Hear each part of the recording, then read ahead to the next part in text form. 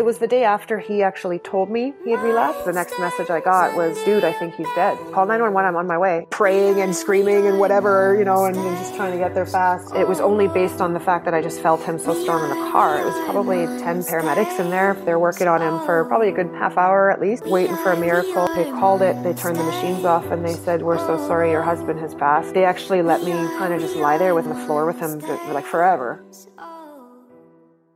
Mama, I got bad news, bad news. I've been rolling with some bad dudes, bad dudes. I've been trying to get a bag too. I'm just doing what Hello, listeners. Welcome to the Ashes to Awesome podcast, Rising in Recovery. A podcast providing light, hope, and understanding about addiction and mental health to those living within that life and the people who love them. This episode is brought to you by Revolution Recovery, helping men recover and become their best selves through support and treatment. They've been there and they understand. Hello, listeners, and welcome back to another episode of Memorial Monday here on the Ashes to Awesome podcast. This Monday is a little bit different. Typically, we take the audio submission and I frame the episode around that. In this case, Leo Anderson is with us, and we decided to do an interview style with my co-host Flora to, I don't know, just get a different take on a Memorial Monday. So, how you doing today, Flora? Good. Typical Good. lazy Sunday. Good stuff. Welcome back. And Leo, welcome to the show. I really appreciate you coming along. Yeah. Thanks for having me. Yeah. As we discussed it before we started recording, it's the thing about recovery and all of those things is it's really easy to just kind of get your story started, and we'll take some notes and we'll interrupt you as much as we want, I guess. And we'll see how things go. So why don't you just start from the beginning and go from there? Sure. Yeah. So my story, I guess, is I'm here to talk about my husband, Sean. He passed away in August 2020 of an overdose. Sean Anderson, he was 36, so far too young, and had gone through actually 11 years of sobriety, no hiccups, no problems. And then, with COVID and everything, had his relapse. Has 2 older sisters, really cool family from South Africa. Wow, we just did an interview with I know, I noticed Africa. That actually, yeah. Yeah, they were from Joburg there and moved here. And so we met when I was 19 and I went sober with him. I've never struggled. I've never had a substance abuse problem myself. But I just decided to go sober with him. And we were together, those 11 years. Okay. And So tell us about Sean. Who was he as a husband? He was awesome. He was just a big kid, He was just really fun. So empathetic, very, very caring person, super soft heart, especially with people in recovery that had a similar story to him. He was just very giving of his time and energy and really invested in each individual person he encountered. He had a framing business, and so he tried to hire people that were either in recovery or trying to be in recovery, still struggling. So, in construction, it's hard to find a sober environment, and a sunny day, they want to all have a beer after work and everything. And he personally really struggled with that. So when he built his business, that was really important to him, was to have that safe space for people. And then kind of also gave some mentorship to them through that, which was really cool. And I think very fulfilling for him. He was a rapper and music producer. So we had a home studio that he basically lived in. That was our second bedroom was always a studio. And, he just, figured out how to soundproof everything and everything like that. So, he spent a lot of time in there. That was kind of his battleground. And that's where he kind of worked out a lot of his shit, it's just, that's how he talked to God. That's how he worked out his recovery. And he made a lot of music about exactly that. So a lot of people in recovery have been listening to that and take that to heart and learn from it and relate to it. And so he met some cool people doing that. He's an awesome golfer. Oh my gosh. He did the Vancouver Golf Tour, VGT. He was a member in Meadow Gardens there, and just super, super cool guy. Very fun. Very quiet too. He didn't really, if you're kind of in a room full of people, he's just kind of the observer, kind of see who everybody is. And eventually, someone would kind of find him and he'd get off in a corner somewhere having this really deep conversation with someone. And you're like, where's Sean? And he didn't really need like big crowds or anything. He hated being in front of a crowd. Like anytime he was speaking at like a cake or something, he was just like, I don't want to go talk. Oh my God. And he was so good at it though. That's the thing. Like he was so good at it. I was just going to say, I mean, if he's a rapper, so he wasn't up on stage rapping. It was all about the studio for him. He had lots of opportunity to do that. And he just really felt like it's not about me. It's about who the music's for. And I just kind of want to fly under the radar and do my thing. So he didn't put a ton of stuff online. He didn't sell his CDs. He always gave them out free when it was CDs.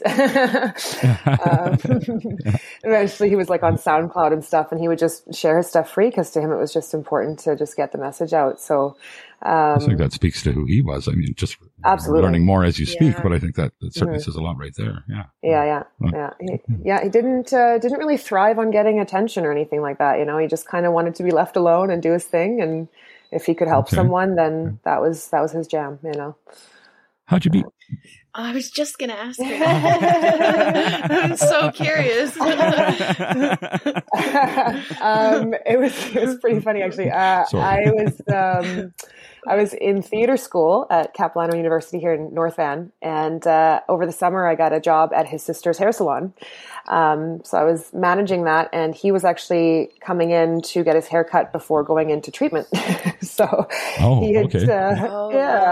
he'd gotten a spot at Together We Can, and he'd been in and out of treatment at that point, I think 7 or 8 times. He was 24 at the time when I met him. And so he was going in again, and she had this habit, his sister, of, moving family around if other clients came in, and, because she was doing family haircuts free. So she had me call him, I think 4 times that day to move his appointment around. And by the end of it, he was so annoyed. He actually hung up on me, and I hung up. I was like, well, he's fucking rude. What the hell? Like, it's not my fault. She's moving you around, bro. Like, relax. And so I was not really too impressed with his phone manner there, but he comes in, and I just remember it was like he opens the door, and I swear there was just this like, it's like beam of light, and it was just like, who is this dude? Like, and it was kind of like, I felt like I recognized him. It was really weird. I felt like I'd met him before, and I was trying to place for the longest time, like, where have I met this guy? I know him. And about a year later, he told me that that's actually what he was thinking in that moment too. So it was kind of weird, but, I was in the back, and his sister's mixing some hair color, and I'm like, your brother's really cute. And she's like, oh shit, he just said that about you. And I'm like, oh God, no. Okay. Like, I wouldn't have said anything. And, smooth as he was, the next day when he went into treatment, she came in to work, and he had made a CD for me. And so she and I were always the first ones in. Okay, hold on. I made a CD, like a mixtape, like a of mixed his CD music, tape. Right? No shit. His music. Wow. His Yeah. And Okay. Yeah. super smooth. I was like, all right. And so we were playing it when it was just the two of us in the salon, and I didn't actually realize he had made it for me. I thought she was just playing me his music. And so she gives it to me at the end. And, he had gone into treatment, so he was on restrictions. He couldn't have contact at that point. Yeah. So it was really cool to just hear not only his voice, but his story, and hear about him through his music. So I had those like 12 songs on repeat, and just like getting to know this guy. And by the time we actually got to talk on the phone, it was like I'd known him forever. It was the coolest thing. No kidding, eh? Wow. So it was just easy talking to him. And just took off really quick from there. We moved in after not long at all. Way too soon. Right. Well, there's something about, no relationships for a year. Did anybody give you guys a hard time about that? No. Oh, for sure. Yeah. Absolutely. Yeah. And he left treatment way too soon as well. I was totally new to that whole scene, so I didn't really know what was a good time in treatment or not. So about a month later, he left, and we ended up moving in together pretty quickly after that. And he ended up relapsing about 4 months in. And I actually was always very grateful for that experience because it was a pretty quick turnaround for him after that. So that was great. But for me, it was nice to kind of realize, looking back, what the triggers were, what was leading up to that relapse, just things that I didn't know to look for. What the signs are. Exactly. Yeah. Like just even like the things he would start talking about as he approached, that danger zone and all those things. Can I ask what the drug of choice was? For him, it was alcohol and then Coke. Okay. Yeah. Okay. All right. Well, continue. You were going into something good. I'm sorry to interrupt. Yeah. He had his relapse and again went into, no, actually he couldn't get a bed together. We can at that point. So he went to the island for a bit. And, after that, he, once we were back together and he was back here and had his job back and everything, he called me at, no, you know what? This is before we were living together again. This is when he was on the island. And he called me at 2 or 3 in the morning and he sounded so weird. And it's just like, what's going on? Like, are you okay? Like, did you leave the house or something? And he's like, no, I was lying here wide awake and I just felt like just this presence in the room. And, I just felt like I was being pushed down and something was like pulled out of me. And I was like, okay, like, okay, that's kind of interesting. All right. But he was so shook about this. And that experience, for him, it was God. And he had a really strong faith. He was never like a church guy. He didn't really get involved, but one-on-one with God was a big thing for him. That's what a lot of his music is about too. And so for him, that was like, I feel like God pulled something out of me and I feel like I'm going to be okay. And he did, like I said, had for 11 years, no relapses after that. And he never actually ended up being in any groups or anything. He was always very, not shy to go. He was very afraid to get attached to people in recovery because he'd lost a lot of people, or they relapse and then you lose them that way, So he was just very, he didn't want to get involved for that reason, but had a hard time connecting with other people outside of those circles because they couldn't relate to his story. So he became a bit of a loner, and like I said, lived in his studio and then golf certainly was an outlet for him and being able to speak to guys at work and stuff. But, I'll touch on something real quick. And I tend to do this. Remember I said I was going to interrupt when I wanted and I tend to go for it. So, the call at 2:00 in the morning thing. So yeah, for me being in recovery, I have to be less so now because I am who I am and I work the way, like I work an insane amount of hours, 6 days a week show. Right. But, especially in the early days, hyper aware of never doing that. I could never call anybody. I remember sending emails to people in my life, but with Gmail, you can schedule that send. Yes. So I would schedule it for 9 in the morning or something, even though I'm writing it at 3 in the morning, because the moment that phone rings, that text goes off, email comes in, Chris has relapsed. Right. So that's the way that works. Right. So you have to be like so aware of that. So when you were saying that, I was like, oh, geez. Right. This must be, and you, at the time, you must have thought or wondered, especially because he was talking, something that you weren't really familiar with. Right. So yeah. Is that true or? Yeah? Oh, absolutely. Yeah. My first thought was just panic mode that he had probably left, and was calling to, try to find somewhere to go. That was my immediate thought because he was so quiet and so shook and couldn't really, like I picked up the phone and he was just kind of, I think stunned, I guess. So he didn't really find words right away. And it was kind of like, are you okay? Like, tell me if you're okay. And then he's like, no, I'm good. Like, this was the craziest thing I just experienced.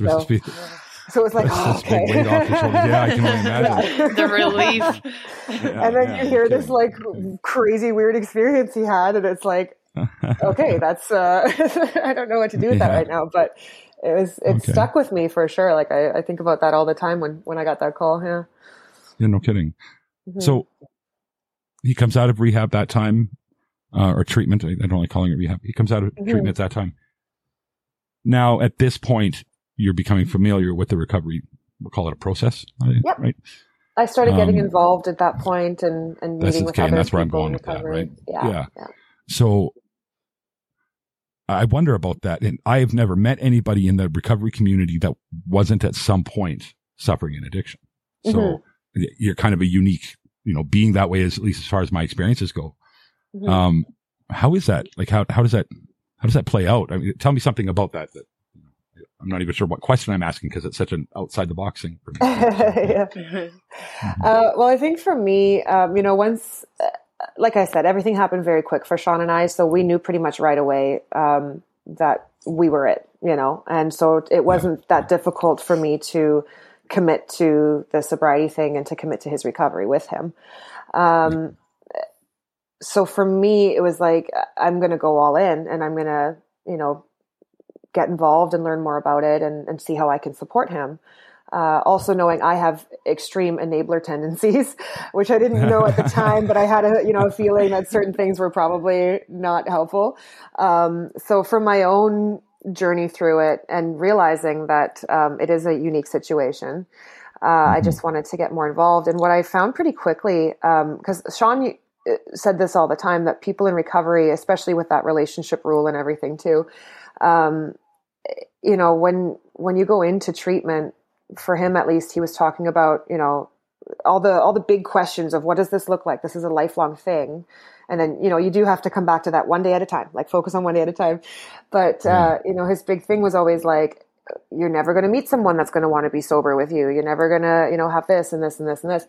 And so for me, that was kind of an opportunity, I guess, to connect with people in treatment and go, hey, there are plenty of people out there who don't give a fuck if they ever drink again, if they ever, go party. They just care about you and they have something with you and a connection with you. And it's worth it to commit to that same lifestyle, to be with that person or to support that person. And so the conversations I ended up having with people in treatment around that, it surprised me all the time how many of those conversations I would have, because I didn't realize that wasn't just Sean's perspective. That was a lot of people's fears about moving forward, being sober and, thinking that they can't maintain that lifestyle forever. But, you can absolutely have sober people in your life that have never struggled with substances, but just want to do it with you, Yeah, so for me, it just was cool to see purpose in it beyond our relationship and to be able to talk to other people in it. And I think just the fact that someone who doesn't relate to their exact background and their story to still feel connected to them in some way, Right.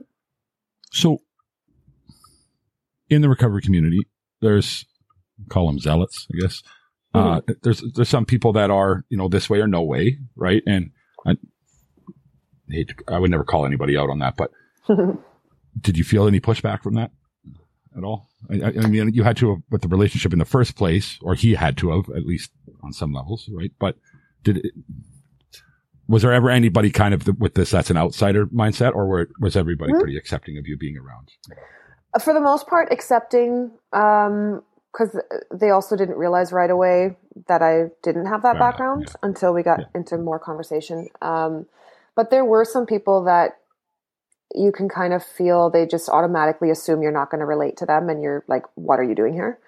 But, you just kind of take your time with people and get to know them. And for me, it was never, yes, I wanted to learn and I wanted to and be part of that for sure. But for me, it was more about like getting to know the people that were in treatment, the people that were like Sean, and see if we could like build a community there. So I think once, like the certain people I'm thinking of, there's a couple that come to mind, very standoffish at first, but once they kind of realize like, I'm genuinely interested in you. I genuinely want to hear your story.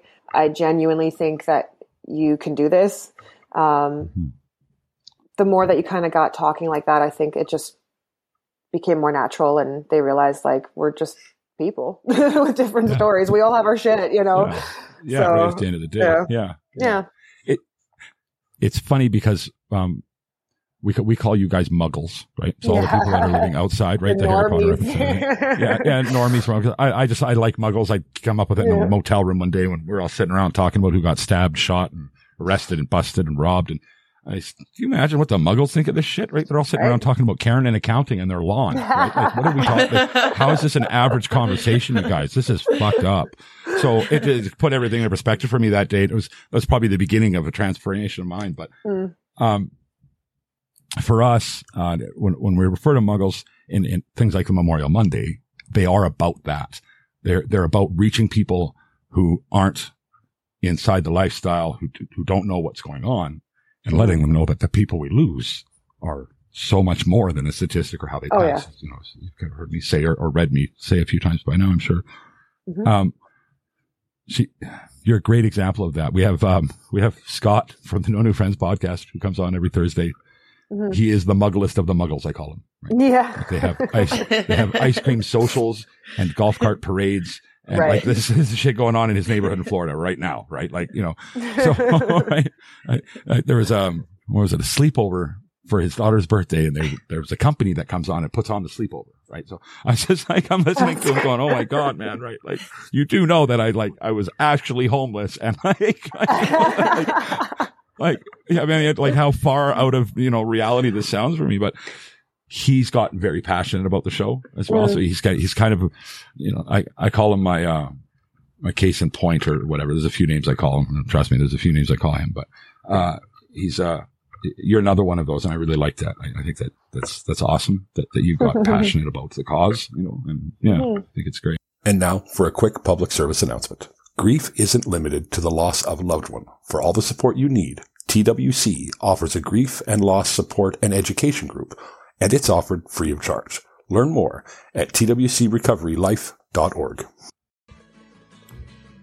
Hey everyone, this is Ryan Bathgate, also known as the Captain from Kaleidoscope Wednesdays. I wanted to bring a public service announcement to you today about Narcan, also known as naloxone.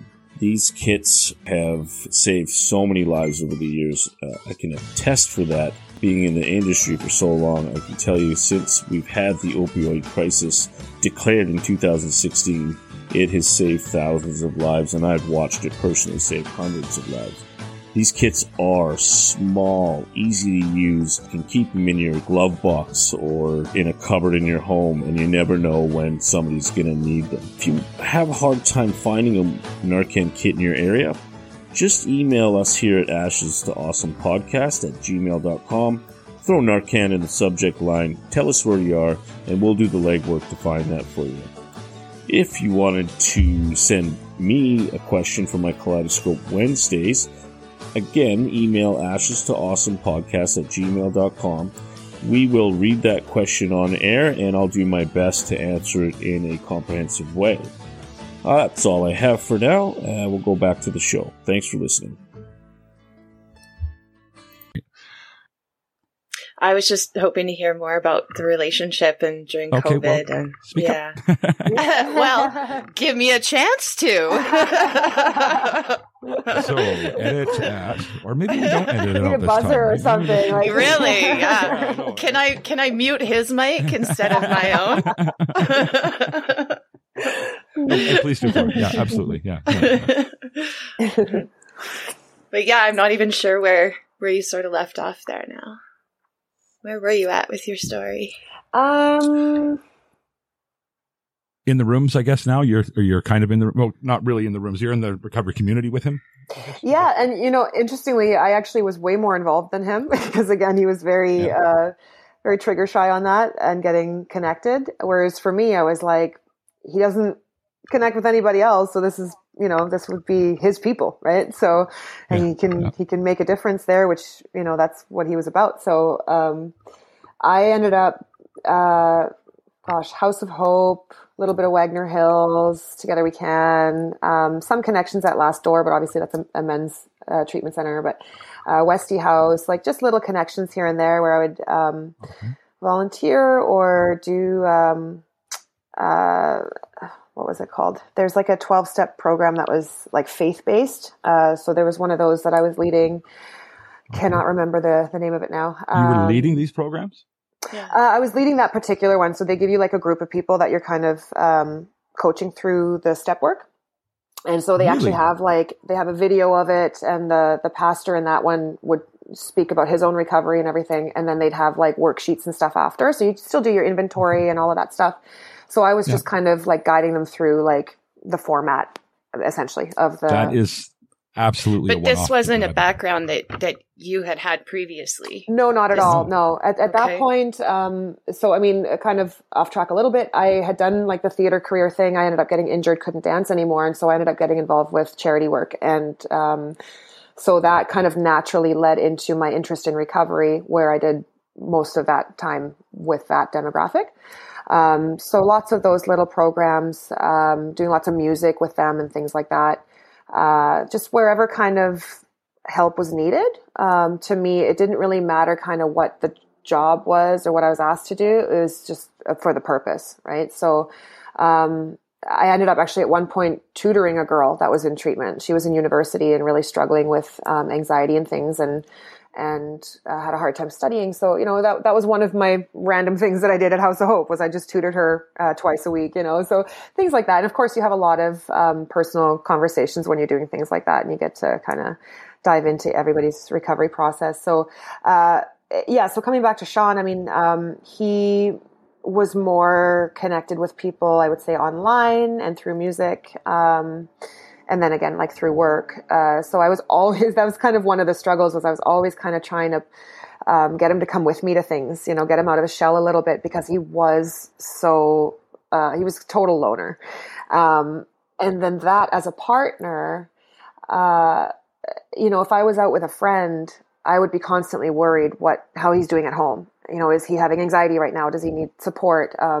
So you actually don't really end up enjoying your time out very much, because you're worried about your person, right? And you know that he's probably struggling with something, because it was a daily battle for him. It was a daily tough battle for him. So you kind of, and that was, like I say, one of my enabling things for sure, where I would kind of just keep him comfortable and keep him safe and avoid things that would make him feel upset or sad or angry, you know. And it's not that there was a constant fear of him relapsing, because he was pretty solid. But it was more so just, I didn't want him in that headspace. I didn't want him to feel alone.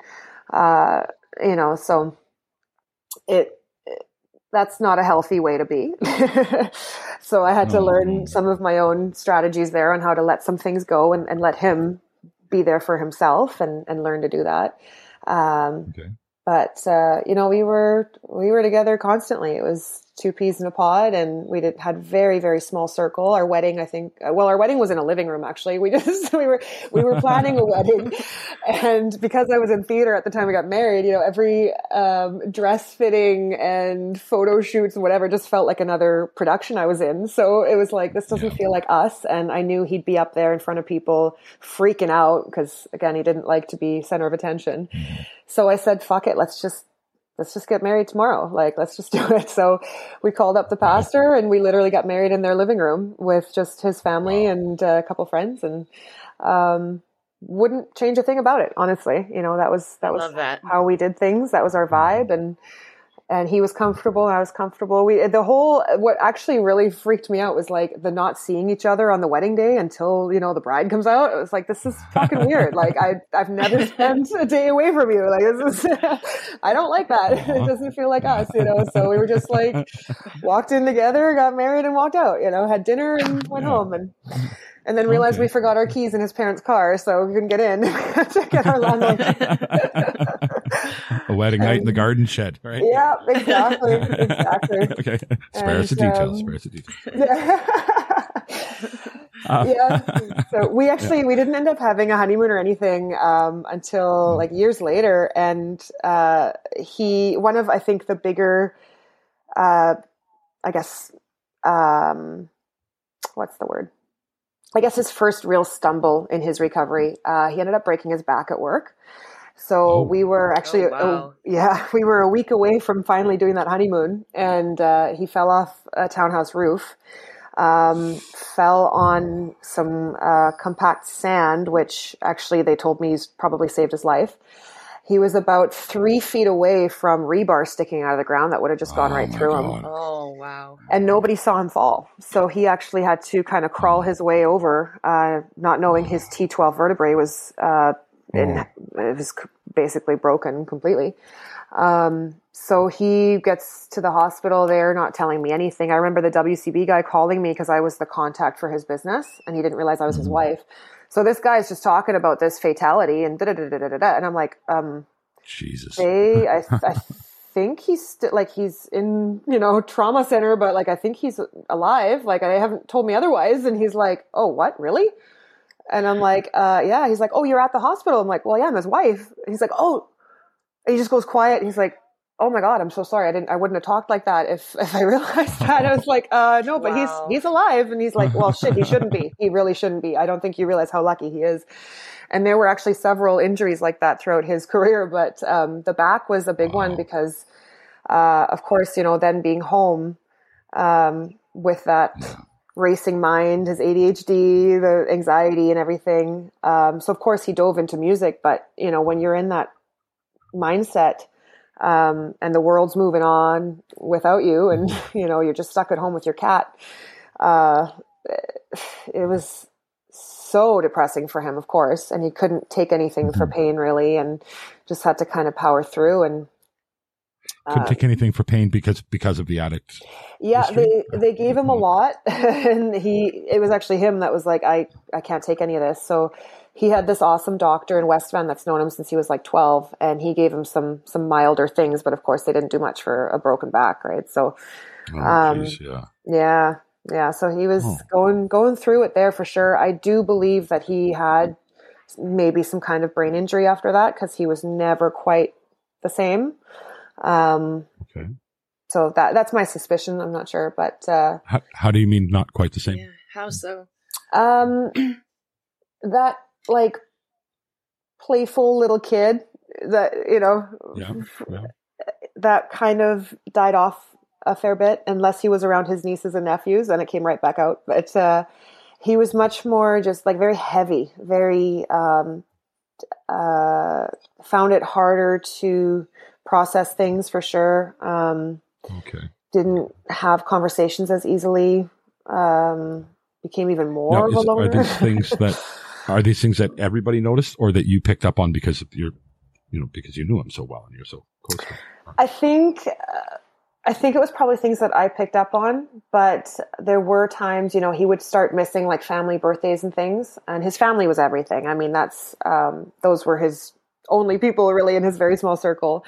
And I remember we were, sitting at a lake for one of the birthday like barbecues, and he chose not to come. And I said, well, I still got to go. Like, I can't not show up. I'll go for both of us, and you have a chill day. And his sister was so pissed that he didn't come because, obviously she didn't understand what he was going through. She was just like, he doesn't care. Why is he not here? Like, you showed up. Why doesn't he come for his own fucking family? And I'm like, well, you got to realize, like, he wants to be here. Like, he'd way rather be here than sit cooped up at home, feeling depressed and away from everybody, missing things. That's it, right? Of course, like he would way rather be here. That's the whole thing about addiction being a choice and using being a choice. It's nobody chooses addiction. Nobody chooses that. You make some decisions. Who would, right? Yeah. Exactly. And that was the big thing that, with that post that you shared of mine on Facebook there, that I was, talking about a little bit in there. When he relapsed at the end during COVID here, you see this really awesome, genuine, kind, beautiful person. His integrity was just unmatched, he was just awesome. And you just saw him turn into this completely different, just total opposite, like mean, angry, belligerent, just horrible in a very short amount of time. And if he wasn't honestly that amazing person I knew, it would have been a lot harder for me to do the tough love thing and force him into treatment and, take some things away, essentially. Because my mind registered, he relapsed at the end of October 2019. He went into treatment February 2020.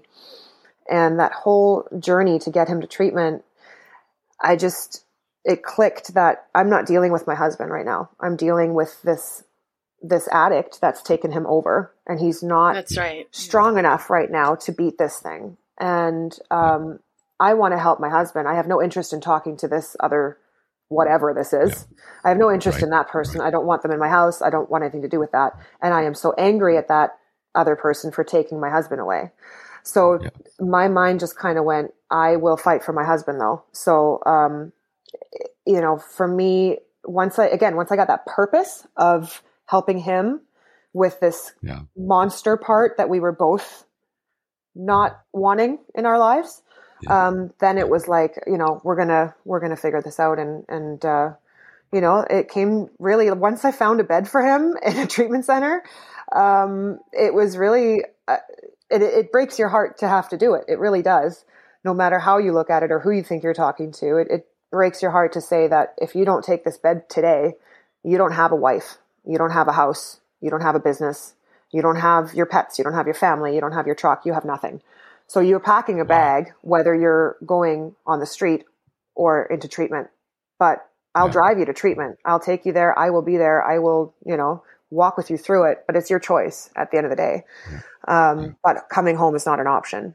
And, and then you just have your breakdown after of having. I was just going to say that must have been so hard to do. It's impossible. It's just, you have to go into just this mode, you just have to kind of. So we have somebody who's part of the team here at Ashes to Awesome, Lisa. Just recently started calling her Lisa 101. She is, she's the sister of somebody who suffers. But everything you just said, you just reminded me so much of her. She was an oil field engineer who quit her job to become a psychiatrist to understand her brother's struggle. Right? If you can imagine, that's big steps. But there's a quote from her that I like to share often, and that's why I bring it up right now. And I just want to share it with you as we're recording here because it's fucking perfect to what you were just speaking about. So check this out. Yeah.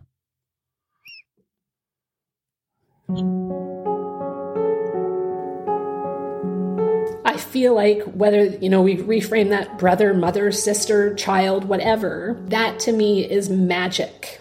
And I would be with my brother and he would be in the bathroom nodding off on the couch, whatever it might be. And I would literally look at him. And that was the thought I would have. My brother is in there. And when I would fight for my brother, it was fighting to pull my brother out, and I felt like he was encased in this monster, but I knew he was in there. And I think people don't think about that sometimes. I think that gets forgotten. And I feel like if you can look at your loved one in addiction and see that they are still in there, I think that is what will drive the love model. Well said. As she was saying that there, kind of realized I guess the seeds were planted for that to happen for me, that mindset shift when he first relapsed 4 months into our relationship, because I remember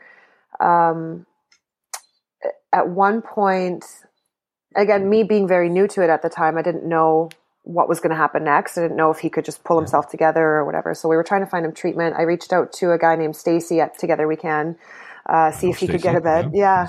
He'll be sponsoring this episode, actually. Oh, awesome. There you go. Yeah, absolutely. Yeah. We were literally at the time where we lived, we were a block away from the house that Sean ended up going to in 2020. Oh, okay. I was trying to get him in there at the time in 2008, and that's when he ended up on the island. But anyway, when he was in the middle of it, and I was trying to talk him into going there, again, that kind of other side was already there, and that tyrant was already the one talking to me. And there was this moment for 10, 15 seconds when I just saw Sean's eyes change, and it was him again for just so brief. And he just broke down on the bed, and he just he had his head kind of in his hands, and he said, he starts actually crying, which I've only seen him do twice in 12 years. He started crying, and he looked at me and he goes, "Why do you love me? Nobody loves me." And as you just played that quote, I remember that because as soon as I saw his eyes change like that, I got this image in my head. And I'm a very visual person. So for me, images just kind of stay there sometimes. I got this image of basically his body as this black silhouette. And in one of his little feet was a smaller version of that in white. And it just kind of communicated in my brain that he's still in there. Like she just said about her brother, he's still in there, but he's so small right now. He can't be in control of this right now. This other thing is in control. And that visual stuck with me the entire time I've known him, and I've always kind of hung on to that. And, when you just played that, I just thought that's actually probably where that came into play later in 2020 when I was reminded of that for sure. Yeah. That's awesome that you were able to see into that. So it's cool when that happens, when you just kind of get that flash in your head, you're like, where'd that come from? But I'll take it. Well, no kidding. Yeah. So he went back into treatment. What happens from there? In 2020, this last, so he went back into treatment. It was, I won't name it, but it wasn't a very good program. It was more of like a, what's it called? It was basically a bunch of people waiting for trial. So it was kind of like a kind of a halfway house kind of thing. So there really was no program. There was no counseling or anything. Actually, the staff left over the weekends. So Sean would be texting me like, this is the worst time to leave a house full of us. Yeah. Like, no kidding, right?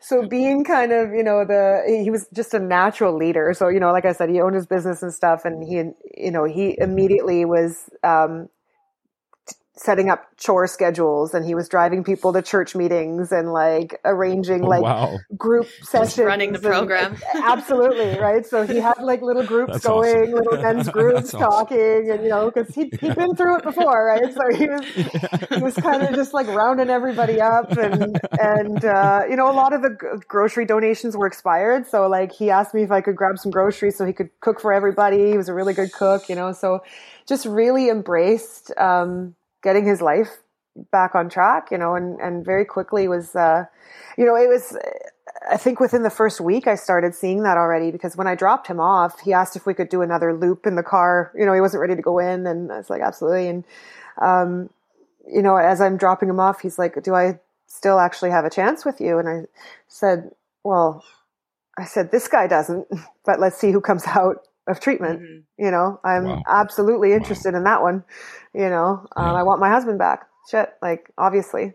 But right now, no, I have to have that boundary. And I have healing to do, because those 4 or 5 months were, that's, you have your own recovery, I guess, as a spouse. Right. So, so he goes in, and immediately he just embraces it, and, realized pretty quickly though that he wasn't going to learn the tools he needed there. And then that's actually when he went back to Together We Can. And he just, oh my God, he thrived. Like, he was making friends. He was building this group. He was doing music with new guys in there. There's a guy I still talk to they were roommates, and they were just recording. He was like, can you bring my Mac? Can you bring my that? And I'm like, okay. So I'm like, I'm going to work, and then I got to go pay your guys and run your business. And now I'm going to come and drop off all your stuff. Hey, when they're in recovery, right? I mean, absolutely. I mean, you'll move mountains, right? You're just so happy that they're in there, and anything that helps, you're just like, I mean, I don't need sleep at all. I'll run around all day and do that shit, And, I will say as a partner of someone in there, I've heard this from other people, so I don't think I'm alone in this, but he'd call and he'd share like what he learned that day and the cool courses he's doing, and even things like nutrition, all that kind of stuff, like not necessarily just specific to recovery.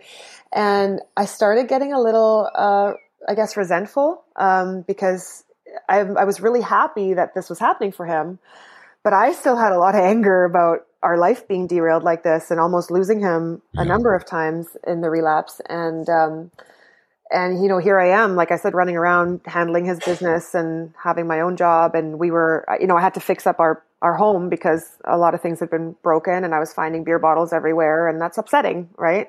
It reminds you of those 4 or 5 months and what you'd just gone through that you haven't processed, because the whole journey was about just getting him to treatment. So you don't get to focus on yourself and keeping yourself in check. And, so, you get a little, frustrated that, he gets to take this time out and learn all these cool things and get better. I don't get a break. I don't get to do that. I have to piece our life back together out here and support him. And, I think sometimes I probably, let that show on our calls a little bit. And, You know, how do you handle that in the moment? You know, he was, like I said, very compassionate person, and he totally understood where I was coming from. It was frustrating for him to hear it because, of course, what he was going through and dealing with and just trying to get back on his feet. I don't think he realized how much it affected me when he relapsed. And he did, as he was doing the different courses and learning how to communicate better and things like that, he did start to see that more and started actually expressing his gratitude and apologizing for things that, you know, I didn't need him to apologize. Again, to me, it wasn't his actions. It was, you know, that addict taking over. Right. But it was nice to hear for sure that he was realizing, you know, where he can get some peace and restore some of our stuff. For me, that was a pivotal moment in my life where I decided to turn my sorries into thank yous, and I just stopped saying sorry. Yeah. Like I said, you don't need to hear the story. You've heard it once, one good, sincere sorry, and we're done. Right? Yeah, you're already changing the behavior. Right? You're already helping, you know, by doing that. Exactly, so, right. Yeah. So instead of sorry, I fucked up, how about thank you for giving me another shot? Yeah. Right. And what that does intrinsically for yourself is massive. Right. For somebody that's in recovery. Right. So, I've said in the past too, that I didn't think that I needed a sorry, but when I got it, wow, it sure made me feel a lot better. Yeah. it just does. Because, you know, to me, it's not the apology, you know, it's the fact that they were thoughtful enough to consider that maybe you were affected by something they did, you know? Exactly. So you're being considered, you're, you know, part of their thought process and you know, that does feel good. So some history for you here, Leo. Flora is actually the beginnings of our Family Friday episodes. It all starts with her. She came on, and I'm scrolling as we're talking here, trying to get to it first, but I was going to try and make this all sound really smooth and remember the episode. Do you remember your episode, Flora? I don't. Don't remember the number. I don't remember the number. No. Yeah. No. Oh, there we are. So, okay, here's actually funny, peculiar, not funny, haha. So in episode 53, Flora came on to do a memorial piece about her brother, Memorial Monday. That was her introduction to the show. Right. Episode 54, she spoke about her lived experience being married to somebody who was a public figure and had, you know, addiction had taken him, and kind of, it's a hell of a story for anybody that's just tuning into the show now. Those two episodes they're a couple of my favorites. They really are. But we hadn't even considered that kind of a theme day, like a weekly feature about people that are spouses and partners or, you know, loved ones of people who suffer. And when she told me that story that day, it was like, fuck, people don't hear this. No. Right? Like, it just doesn't get out there enough. Right? I know of one other show that features people sometimes. That's it. In the entire podcast world, I know of one other show that does it. I'm sure there's others out there, and sorry if I'm not giving you credit, guys, if you hear this, but it's a story that doesn't get told enough. So I can't begin to tell you how much I appreciate it. And more than that, we've had people on, most recently, Kyra, who her son is the one that suffers. For her, she has nobody else to talk to. She just doesn't. So for her, the show is like a weekly reminder that she's not alone, right? She's not the only conscripted soldier in the battle with addiction, right? Yeah. You know, so these episodes, this isn't even a Family Friday. This is the Monday, but I really appreciate it when we hear stories like yours. So, yeah. Happy to do it. Yeah. It's very cool how much I actually get to talk about Sean's story because, I have clients on almost a daily basis that have some form of connection to recovery. Whether they're getting a, celebration tattoo for their own, sobriety, or they're getting a memorial for someone they lost to addiction, whatever, when you're tattooing someone, it's very personal, obviously, and they start sharing stories. Yeah. And I have, my little picture of Sean on my wall too. And, he comes up all the time, and it's just a very natural conversation. And, it's just cool to be able to continue sharing that message that he was very passionate about, So, I'm kidding. There's something in the story here where I want to make sure I'm still clear on drug of choice. Has it changed, or is it still the same at this point in the story, 2012? It was the same. So he actually, before he relapsed that October, and he'd have checkpoints with me maybe once or twice a year, and he'd say, I feel like I'm okay to try having a beer. Like I think it would make me more like comfortable socially. I think we could get out more and do fun things that you probably want to do. And we have this conversation right there. Totally, right? And that's why I'm grateful. I'm grateful for that first relapse for this reason, because I knew what these conversations meant and where his head was at. Because by the time he's asking, he's already made up his mind that that's what he's going to do, as long as he gets my permission, right? So I knew he was looking for permission. And so every one of those conversations, I would say, hey, look, like, you're a grown man. I'm not mommy. Like, you don't need my permission, but here's all the things that you could lose for the sake of a beer, right? Like, who cares if you don't go out and feel part of a drunk crowd? What do I care? Like, we don't need to go be part of that, like we can find other things absolutely that we can do sober. And golf for him being one of those for sure. But he'd have those checkpoints. And that October 2019, we were out for brunch, and there were some heavier things on his mind. Again, I think there was a brain injury too, but there were some heavier things kind of building up for him.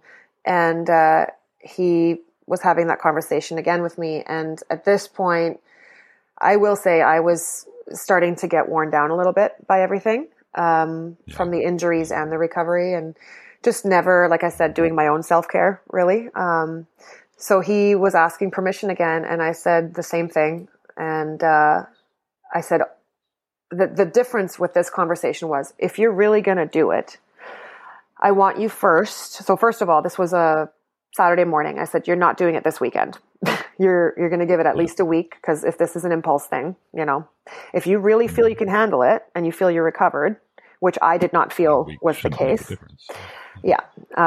Then, you're going to think about it carefully. And I said, I'm not going to do it with you. I'm going to be your eyes and ears. And if you struggle, I'm going to call you on it, and we'll, figure it out. If you're going to do this, I don't support it, but if you're going to do it. And I said, the other thing too is you're going to call your sister, who had gone briefly through treatment as well, and had since started drinking again with her husband. And I said, you're going to call her. You're going to see how she feels about drinking again. And then you're going to call her husband. And you're going to ask him how he feels about her drinking. And he called his sister. He never called the husband. And I have, some details of how that conversation went. And he made the choice then to try drinking. And at first, he did do okay. He stuck with his rules for himself for about a week. And then I started noticing it was no longer just the 1 or 2 days a week that he was talking about. It was no longer just 1 or 2 beer. It was no longer just at home. He would go out and drink way more than he should have. So all of his boundaries were slipping very quickly, and me being eyes and ears, I was calling him on it, and he wasn't very receptive to that at that point already. And I ended up having kind of my own breakdown and kind of going, well, fuck it, whatever. Then I guess I'm drinking too. And so that was not helpful on my part whatsoever. But at that point, I didn't realize actually he was already back into Coke as well. So I didn't realize that right away. But he was already spinning. And so from there, it was just a shit show. And then I realized, like, okay, I'm back to eyes and ears, back to not doing this. You gotta, get this. And then, it was very quickly downhill from there. And then, like I said, he went back into treatment, started thriving, started making friends. And it was June that he decided to leave treatment. And wanted to move back in and wanted to save his business and everything. And I said, we said a year. Like, we said we'd give this a year of you focusing on treatment, me focusing on my own self-care and recovery and dealing with some stuff. And I can't really, I think you're leaving way too soon. I don't think you're there yet. I'm not there yet. This is not no to our marriage. This is no to leaving treatment and coming home. I can't allow that. I just can't. And he was then pretty insistent that him and this roommate were going to find another place to still leave treatment. And so I said, well, why don't I find a place? You guys take our 2-bedroom, because at least I figured that way I know where he is. You know, I have access if anything happens. And we were actually trying to sell our place at the time. So it was actually my realtor that ended up calling me one day and going, hey, it's not looking too good in there. Like it's, something's up there. And he knew that Sean was in treatment and stuff. So I think he was just concerned about maybe a relapse having happened. And sure enough, it had. And Sean did tell me that a few days later. So of course, when I asked him about how the house was showing, he was very like, oh, no, we just, this and this broke, but it's not a big deal. I'm fixing it this weekend. He ends up breaking his shoulder at work.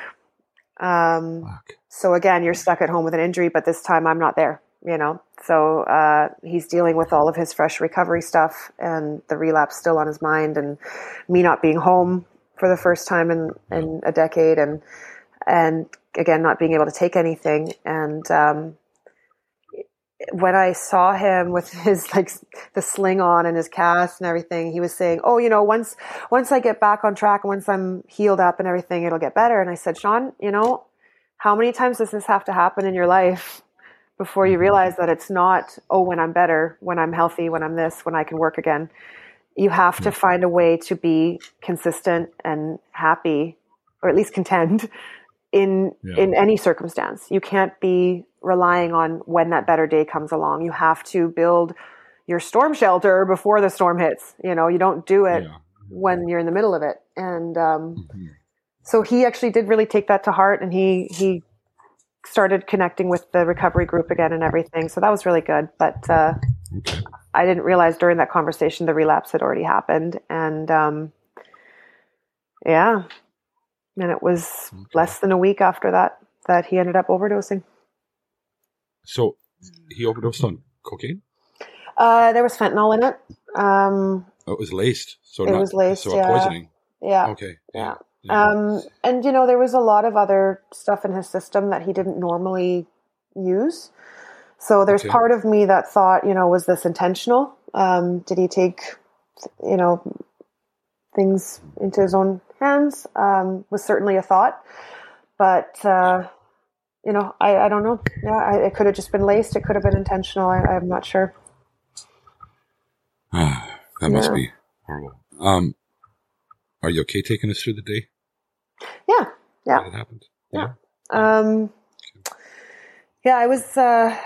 It was the day after he actually told me he had relapsed, and so I actually reached out to this roommate of his. He's a younger guy. It was, I think, his first time through treatment, and I just reached out to him and said, "Hey, I get what you're going through with Sean right now. I don't want you to stumble. I am here. Like, if you need anything, if he needs anything, I have to hold a boundary, unfortunately, but I am here if you need help. Like, don't you stumble as well." Right.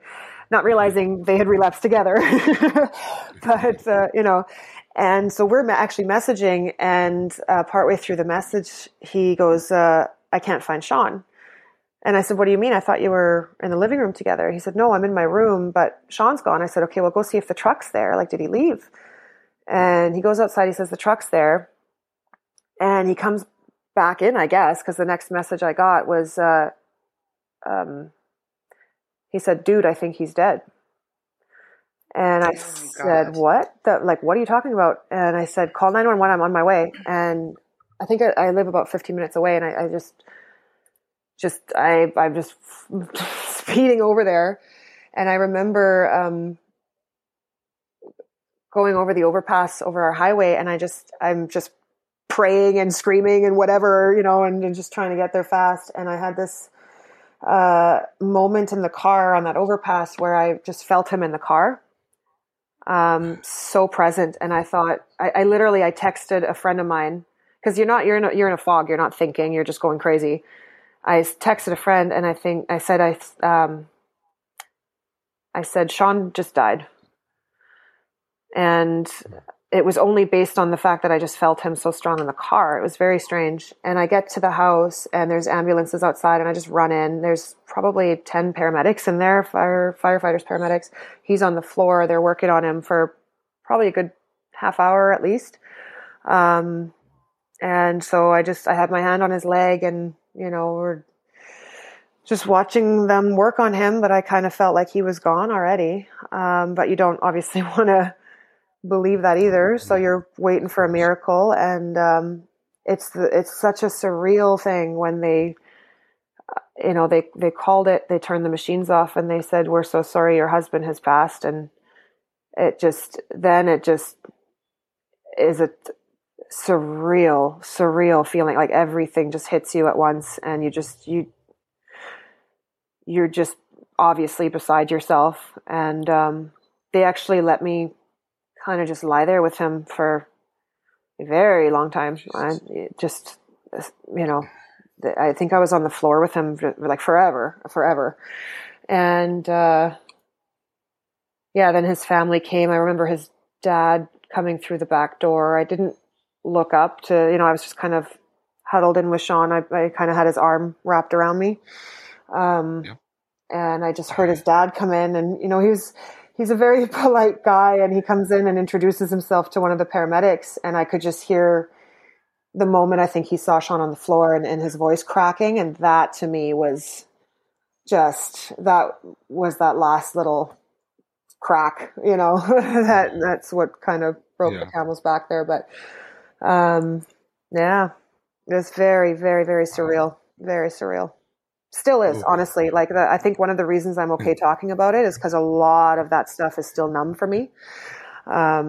You go through your rage and all of that, but a lot of it's numb. It's just like an old life, it's, I can't imagine. Very strange. Yeah. Wow. Okay.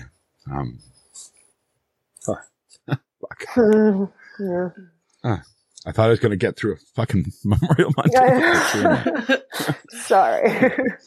Don't be sorry. Yeah. So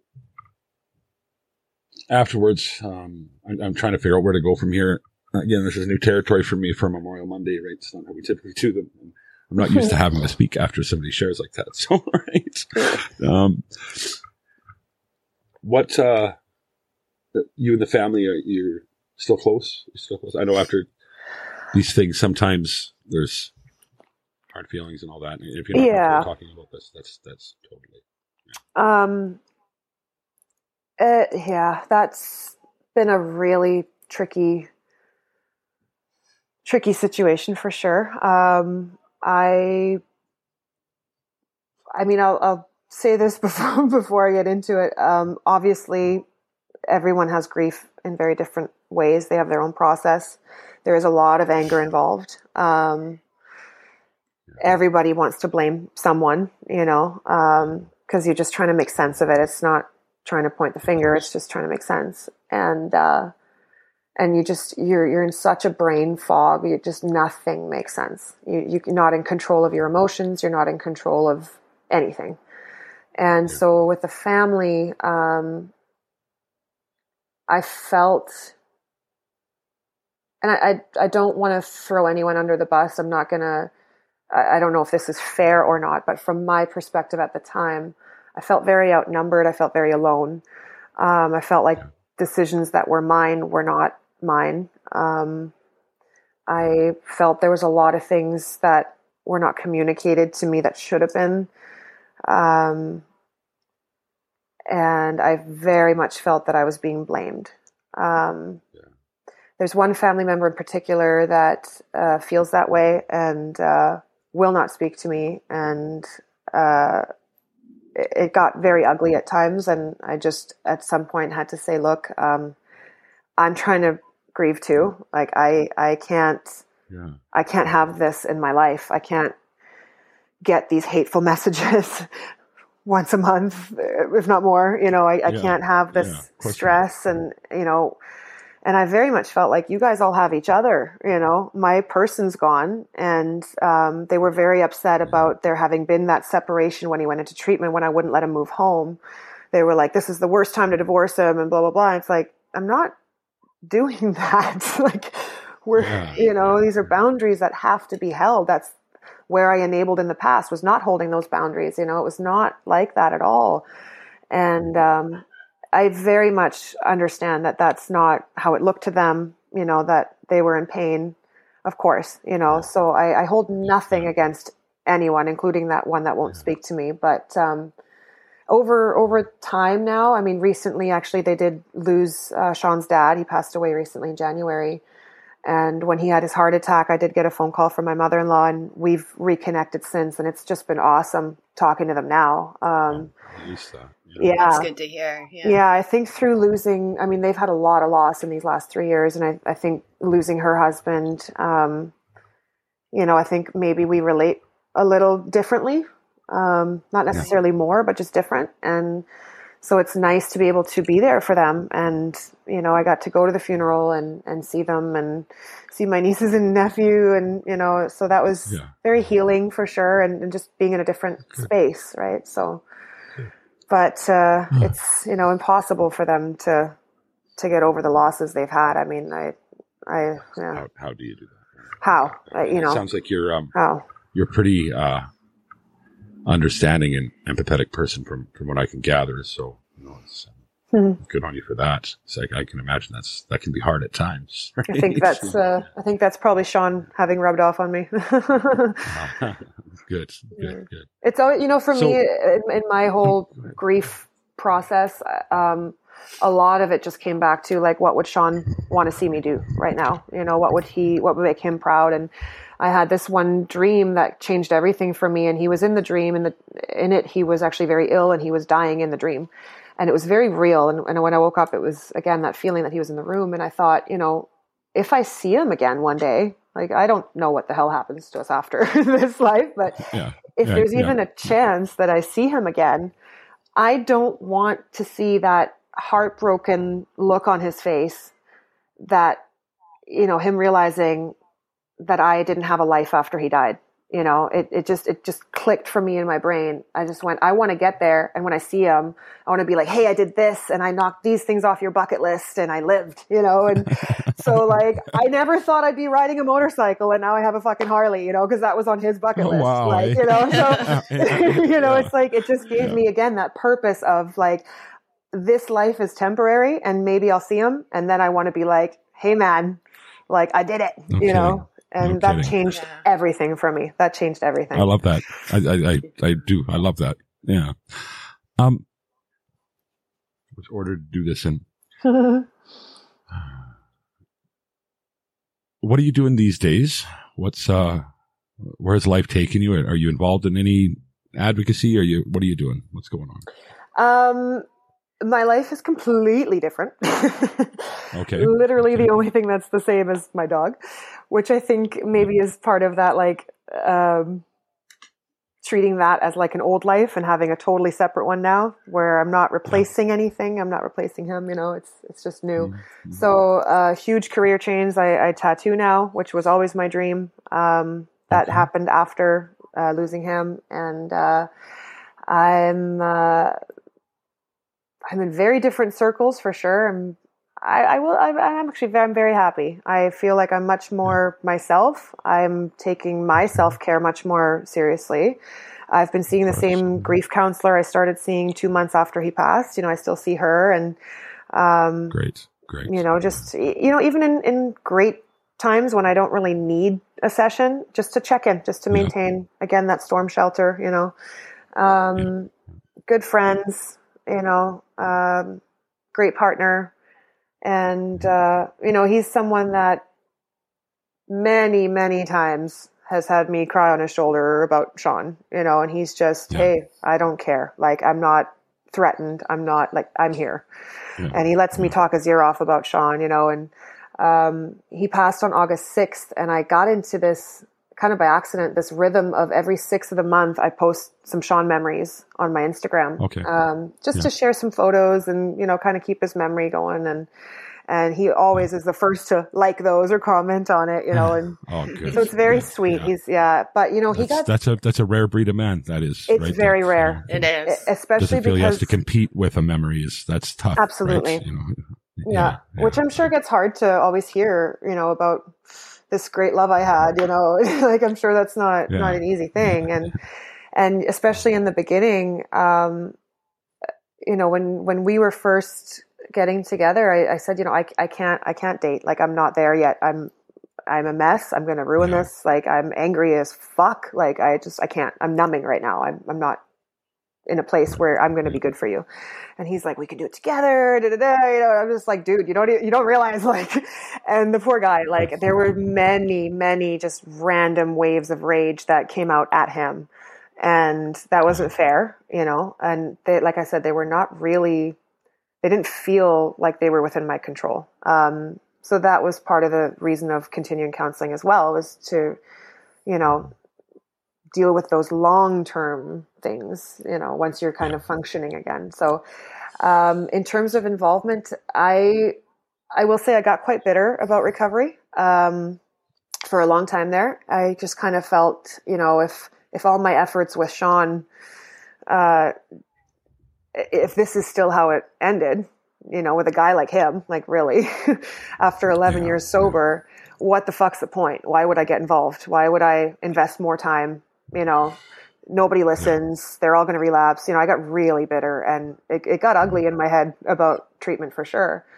And the cool thing was, though, that the people that reached out to me after Sean passed, and hearing their stories of how that inspired them to keep going, similar to how I felt like, hey, buddy, I want to see you and tell you all the things I did in my life. They kind of had that same feeling of, I want to make him proud. I want to get clean. I don't want to end up disappointing him, and ruining his legacy in some ways, is what one of them said, and so I just thought that was really cool. Then it just, again, kind of was one of those aha moments of, this is who Sean was. If he, losing his life, if that meant helping even one person get sober, he absolutely would be thrilled with that. That would have been his choice of how to go then, I wholeheartedly believe that is what he was about. So those things definitely were encouraging. So I do speak to people in recovery now. I'm not involved in anything. My schedule is quite crazy. So it's really more kind of just naturally just checking in with people, just conversation, just friendships. And I have one friend who's actually dating his best friend for years now, and he's still very much in recovery in the journey and relapsing a lot. And she and I talk a lot about what she's learning with Al-Anon and her counselors and all these things. And so those conversations can be nice, and they can also be very, like, the other day I had to shut it down, and I said, I can't go there today. Like, it's too heavy. I'm trying to be positive, right? And she understands that. And, we're very real with each other, and you have those friends that you can talk to like that. And then certainly talking to clients, like I was saying, it's almost a daily conversation. So that feels almost like they're in your counseling chair and you're the counselor, I can imagine it does, right? Yeah. It would. It's very, very cool. The bartender without the booze, all that. Yeah. Absolutely. Right? Absolutely. Yeah. Right? Yeah. And, I have like recovery tattoos and stuff. When we hit the 10-year mark, we got matching tattoos for that. And so people ask about that all the time. And so it's just cool to be able to share that so regularly. And the fact that it's in my professional setting where I get to just hone in on the tattoo and focus on that makes it very easy to listen and then to have that conversation. I can imagine that'd be cathartic in its own way too, right? Yeah, it's not about you, right? It's about them and their process. And so it's much easier to have that conversation. Yeah. Oh, I know. I basically, that's what I do 6 days a week, right? Yeah, exactly. Yeah. Yeah. You know it. Yeah.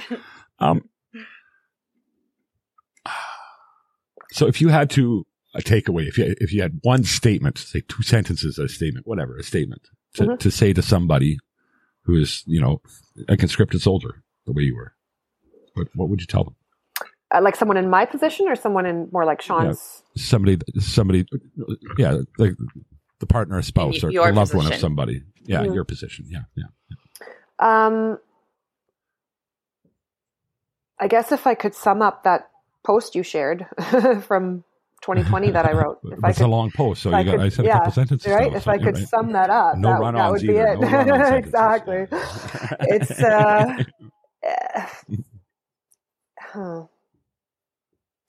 well, I guess it comes to that whole thing of you put your own oxygen mask on first. You're no good to anybody if you're not healthy. So me being a natural enabler, that is one I always have to drill. You have to make sure you're good and healthy and and the rest of the things can come, right? So yeah. I like that. You've listened to at least one or two episodes by now, so you know that we do our daily gratitudes, and it's time for my favorite. It's time for my favorite part of the show, and that's the daily gratitudes. The daily gratitudes are brought to you by the Nate D Foundation, where their goal is to raise funds to allow individuals to attend trauma therapy and treatment. Learn more at nate-d.ca. Do you think you could share a few with us? Yeah. I do this daily, actually, too. I have a little journal I do in the morning. Do you? Great. Yeah. I love that. Yeah. I love that. You know what? Now, you know what? I'm going to interrupt I'm going to pause that real quick, and I'm going to tell you the story about the gratitudes. And I like doing this every so often because I never know when new listeners are coming onto the show. Yeah. And it's a really important part of where they come from. So, my mother, who has everything to do with the show, she's the one that inspired me to create a podcast in the first place. The "You Are Loved" message comes from her. That's like so much. The gratitudes. She picked me up on my first kick at the can for recovery. And on the way back, I was really bad shape. I was homeless. I was just a fucking train wreck of a human being. And I hadn't talked to her in 4 years. Yeah. And I called her up and said, I'm done. Right. Sorry. One day I'll get through this fucking story without crying. Right? Someday. So anyway, she comes in, she picks me up in town with a couple friends. And we're driving back out to Moose Jaw, and we stopped and got this burger, this, Whopper or whatever. And at the time, things had gotten really bad. Like a Whopper was bougie, right? It was a pretty big deal. And I'm like, stay away, and eating this thing on the way back. And everything, my whole life is changing in the most crazy way, and for the good, but it's still change. And it was a lot to accept what was happening. And she's like, and daily gratitudes, there's a thing, you got to do these daily gratitudes. You write them down every day, and they're great. And I remember thinking, fuck off, right? Can I be grateful for the burger and just leave it at that right now? This is a lot to take in today, or tonight. And then, so whatever, we get back, and I just remember, I would never say fuck off to her, but I was thinking it, and 2 relapses later, she basically hits me with this journal and says, you're doing them. I've had enough. Right. Because I come in from relapse, and she fucking arms open, and, this is somebody I hadn't even bothered to call for 4 years, who was just, right. So I started a blog, and in that blog at the time, that's kind of the beginnings of the show, but Daily Gratitudes came out. So I think episode 1 of the show here, I'm almost sure there was, I've taken those stupid stories down since, but Daily Gratitudes have been a part of it ever since. So that's why we do them every day in the show, and that's where they come from. So when you say you have the journal, It just reminds me of all of that, right? And my journal, I was kind of the same. I was like, screw this. What am I grateful for? And a lot of entries were just, I'm grateful for coffee. I don't fucking know. Sometimes that's what it is, though, right? And quite often people sit here with these thinking up big, grandiose things to be thankful for. And it's like, no, man, sometimes you're thankful for a coffee, right? Yeah. And that's okay. That's absolutely. Because you're still concentrating on the good shit, right? And that's the cool thing. Can only lead to more good shit, right? That's the cool thing. If you wake up on the wrong side of the bed and you're in a hell of a mood already, it forces you to think of at least those 3 little lines of things you're grateful for. It forces you, and it does rewire your brain, I think, to just... Absolutely, it does. Yeah, there's plenty of research to back that up, too, right? Yeah, absolutely. Okay. Yeah. Back from the sidebar. Some gratitudes. Yeah. Well, I am very grateful for coffee all the time, but we have a stamp now for the journal. There you go. That's right. It would help because I can't read my handwriting, so that stamp would be good. That's terrifying as a tattoo artist. I think I need you to be a little more concerned with the detail, Leo, right? Like, right? You see my handwriting, you'd never want me to tattoo you, right? Yeah. Well, it's so funny. My consult notes are a mess, and then the tattoo is clean. You know what? You wouldn't think so. Okay. Okay. I'm going to stop interrupting you now. Jesus. Okay. Well, having just spent this time talking about Sean, I am absolutely grateful for every day that we had, good and bad. Very grateful. It shaped everything that's in my life now. So grateful for my people in my life, the support they've been, and just unreal. The people that rally around you is just beautiful. I'm super grateful for my dog, man. my little Frenchie, Brucey Bruce. Yeah. He's been, oh man, if I didn't have that dog, holy shit. Just even sometimes just to get you out of your house, right? Exactly. Yeah. He's a character, so he makes me laugh, and That's wonderful. And for the final gratitude, it is to you, the listeners. Guys, keep doing what you're doing, please. It is working. It's working really well. We're growing every day.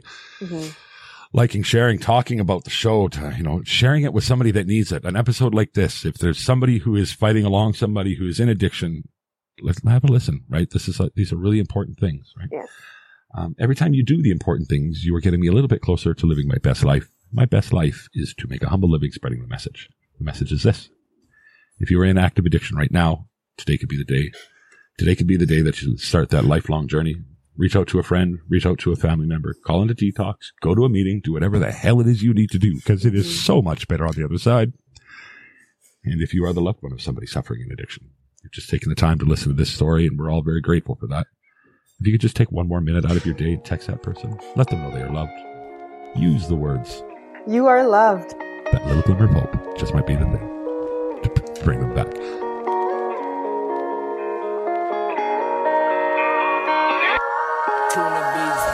I've been believing the worst that I can. Everything I know is burning to ash. No one to hold, I defer to the past. Everyone telling me I need to relax. What do you do when your world starts to crash? Everything you picture start fading to the past. I try to stay away, but I can't. Without you in my life, never thought you would ask. Don't know what I'm thinking, just wanna start drinking. Numb out the world and drown out opinions. I'm not the only one that wants to do it, but I'm the only one with problems, can't seem to fit it. Pressure's too deep, losing my sleep. Feeling alone with no one to me. Everywhere that I go reminds me of you. Nowhere to turn without a kaboom. Everything that I did, I would do different. Seems like it's too late, but I do wanna fix it. I can't picture myself with anyone else, and I can't let you go with conjugal visits. I know that you're hurting, don't cry. I know you can't trust me, my word is now lied. My addict is surface and the serpent is hurt is cause I let him inside. Wanna go back to when we first met. Felt complete even though I was a wreck. Broken inside but you helped me forget. Gave me the strength to face my regrets. Can't go away cause I know it'll end. Don't want you to move on and call me your friend. Don't want someone else waking up in your bed. I just can't seem to get you out of my head.